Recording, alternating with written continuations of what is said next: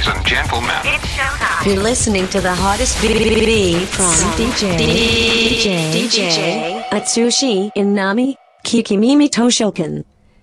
印南敦史のキキミミ図書館第13回、はい、年間700冊以上の本を評論している作家書評家で DJ の印南敦史がおすすめする今週の一冊です、はい、今週の本はですね、なかなかすごいんですよ。これ作曲家の三枝茂明さんの書いた本なんですけども、はい、無敵の一日一食。一日一食出ましたね。これ疲れ知らずで頭が冴える。本当ですかって言いたくなりますけど、ここで本当に非常に面白い本でねまあなんでかというと、なんで面白いかというと、普通じゃない私が一日一食にしたのは、痩せるためでも健康になるためでも悟りを開くためでもありません、はい、全力で仕事に取り組むためです。で、私は今年でね74歳になりますが、1年365日ほとんど休みなく働いています。それが可能なのは一日一食だからです。お元気なんですね、で根拠がね、まあ確かにそうだなと思うね。食べるっていう行為は疲れる。まあ体力使いますね、で、1日3食も食べてるとそれだけ疲れて眠くなるから仕事の効率は落ちる。眠くなるから、なるほどそれスタイルがでも面白いっていうか、ちょっとこの人どうかなと思うんだけどね。今から30年ぐらい前でしたっけ、すごく人気があったじゃないですか。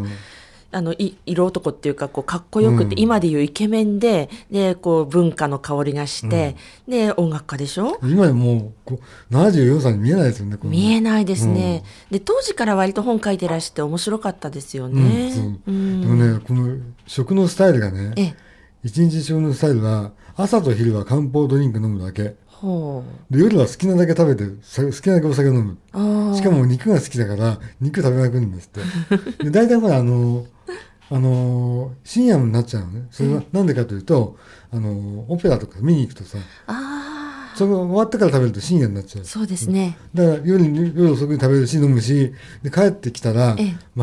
トラヤの羊羹をつまみにして、ブランデー飲むんだって。なんかかっこいいんだかかっこ悪いんだかどうなんでしょう、それおかしいでしょみたいな。おしゃれではありますよね、でもだから全然ストレスはたまんないっていうの。そうストレスためないっていうのはやっぱりパフォーマンス上げるとか長生きする、若返るってことの秘訣かもしれないですよね。しかもね、この本のねいいところはね、必ずしも自分のスタイルが全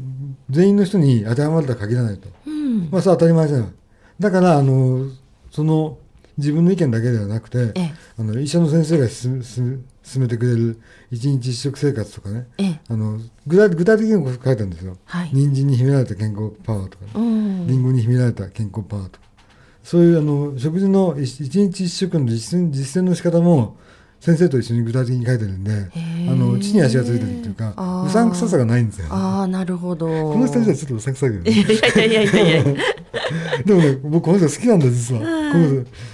ここまで突き抜けちゃうとさ、かっこいいよね。そうですね、でも一般的に例えば、若い女性が痩せるためには朝しっかり食べ、そして昼はちょっと軽くして夜は食べないとかっていうのをよく聞くんですけど、逆なんですね、この三枝さんやってらっしゃる。そうでもね、これ読んでからね、なんか真似したいなと思ったんだけど、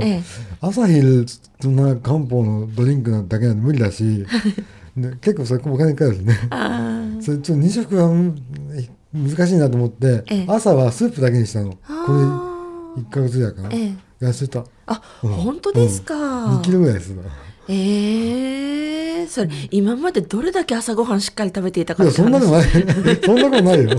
ないけど、確かにさ、年取るに従って、食べる量が減ってくるのは当たり前だってこの人書いてるんだけど、本当その通りなんだよね。新陳代謝が悪くなってくるじゃない、だから抜けばそれは確かに減るんだなって僕自身も実感できたし、じゃあこれで一日一食にするかって言ったらまたそれはハードルが高いんだけど、非常にそれ参考にはなりました、この本は。確かに粗食にするっていうのは健康のためにはいいことですよね、ただし粗食すぎちゃうと人間の食べたいっていうか、いろんな美味しいものを欲しいっていう、そういう欲求を抑えることになっちゃうので、ストレスがたまると、それで良くないから夜はちゃんと好きなものを食べましょうっていう。そうだね、考えると理にはかなってます、そうだからストレスたまるはずがないっていう断食とか年1回は断食しようなんて言って、この年でこういうこと言うから本当にああ、なるほどと思うんだよね。でも結論として、一日一食を参考にするというよりは、好きなように生きるっていうのをそこかなって気がします。そう。そのために結果として一日一食になっただけの話っていうか、まさにその通りだと僕も思います。好きなように生きる、そして自分のライフスタイルに合わせたことをやる。そう。でもね、僕ね、自分の読んで感動した本はね、うちの廊下に大きな本棚なんですよ。そこにこう表紙を置いとくんだけど、それはみんな読んでねっていう家族に出すメッセージなんだけど、この本はいきなり帯に三枝さんの顔がにっくり笑って顔が出てくるんで、これね結構ね、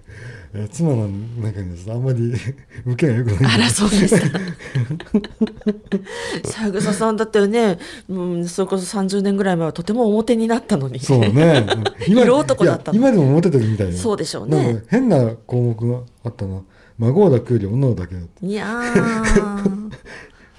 こういう人はね、まあね、男性にとってはそういうものもね、こうエネルギーの源かもしれませんけれどもね。そういう人もいるけどね。好きなように生きようという、そういうお手本として読んでいただけたらと思いますね。これおすすめです。はい、以上、今週の一冊は SB クリエイティブより発行の三枝茂明無敵の一日一食、疲れ知らずで頭が冴える、ご紹介しました。はい。キキミミ図書館。